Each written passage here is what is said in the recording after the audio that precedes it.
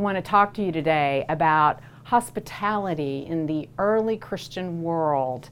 We struggle today within many Christian communities with how to welcome the stranger, how to truly extend a deep and authentic welcome. And we've got a wonderful resource from our early Christian brothers and sisters to help us learn and understand about hospitality. So that's what I'll be talking about.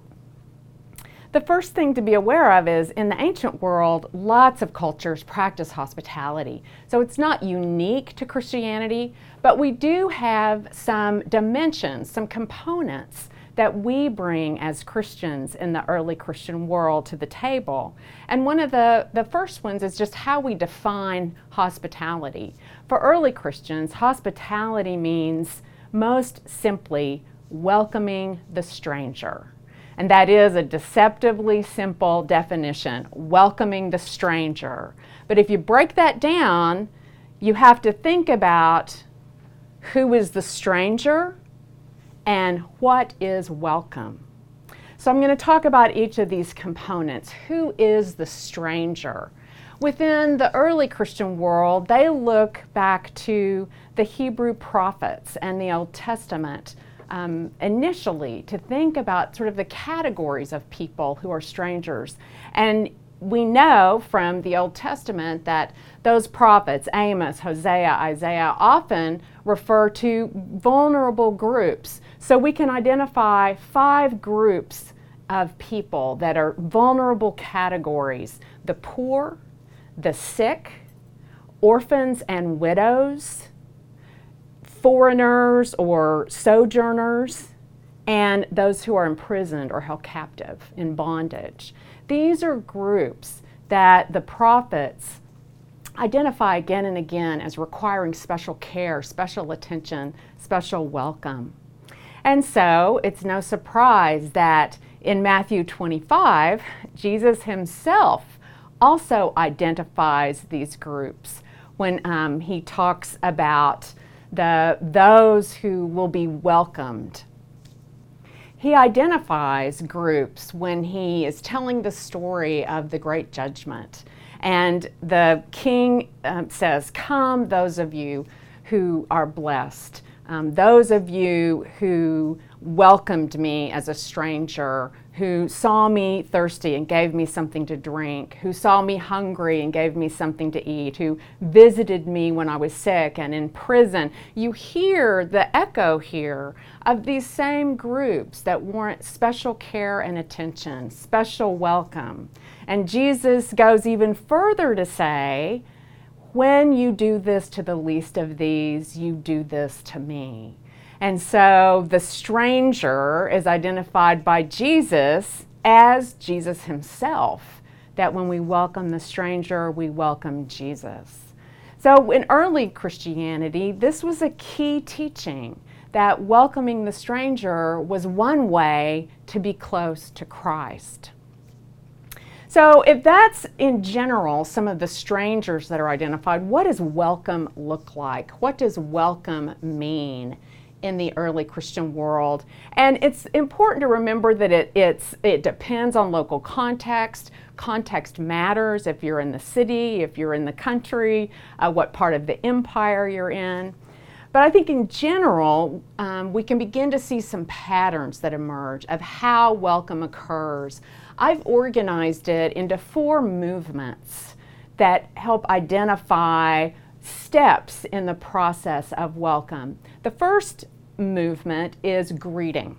And greeting means greeting the stranger in any of these vulnerable categories, and often means not waiting for that stranger to come to me, but going out and visiting the sick, going to the prison in order to welcome those persons. So greeting isn't passive, it's very active, and it often requires, for early Christians, moving out into the world.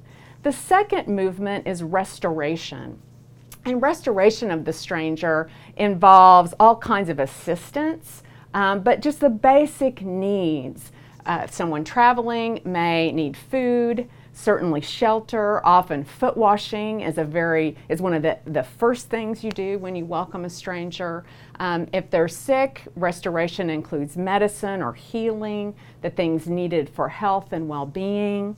And restoration can even include their animals. We have wonderful testimony in the early Christian world of not only welcoming the traveler, but his donkey, feeding it, being sure it has water. And so restoration, the second movement of welcome, is very broadly understood. Restoration can also include extending one's own social networks, what we might call today social capital, to the stranger. If it is someone foreign who's very vulnerable in the culture, then part of restoration is extending that social networking to that person. The third movement of welcome, from greeting to restoration, is dwelling together, just hanging out, just living life. And that means bringing the stranger into the mundane, ordinary activities, cooking a meal, working the land, helping out with chores. It can also include spiritual activities of praying together, worship together, inviting that stranger into the worshiping community. So after restoration comes being together. Early Christians tell a lot of stories about welcoming a stranger, and then once they've been restored with food and rest, asking their story. Where'd you come from? Tell me about your life. Tell me about what God's been doing in your life. So dwelling together can include that kind of sharing. The fourth and last movement is sending forth. One of the remarkable things about hospitality in the early Christian world is it was intended to not create long-term systems of dependence. It's not about giving a handout that people will continue to need, but restoring and dwelling together so that people can be sent on their way. Sometimes that even included tarrying with that stranger as they went on to the next stage of life or on to the next town, perhaps going part of the way with them, or being sure they had food to get to their next destination.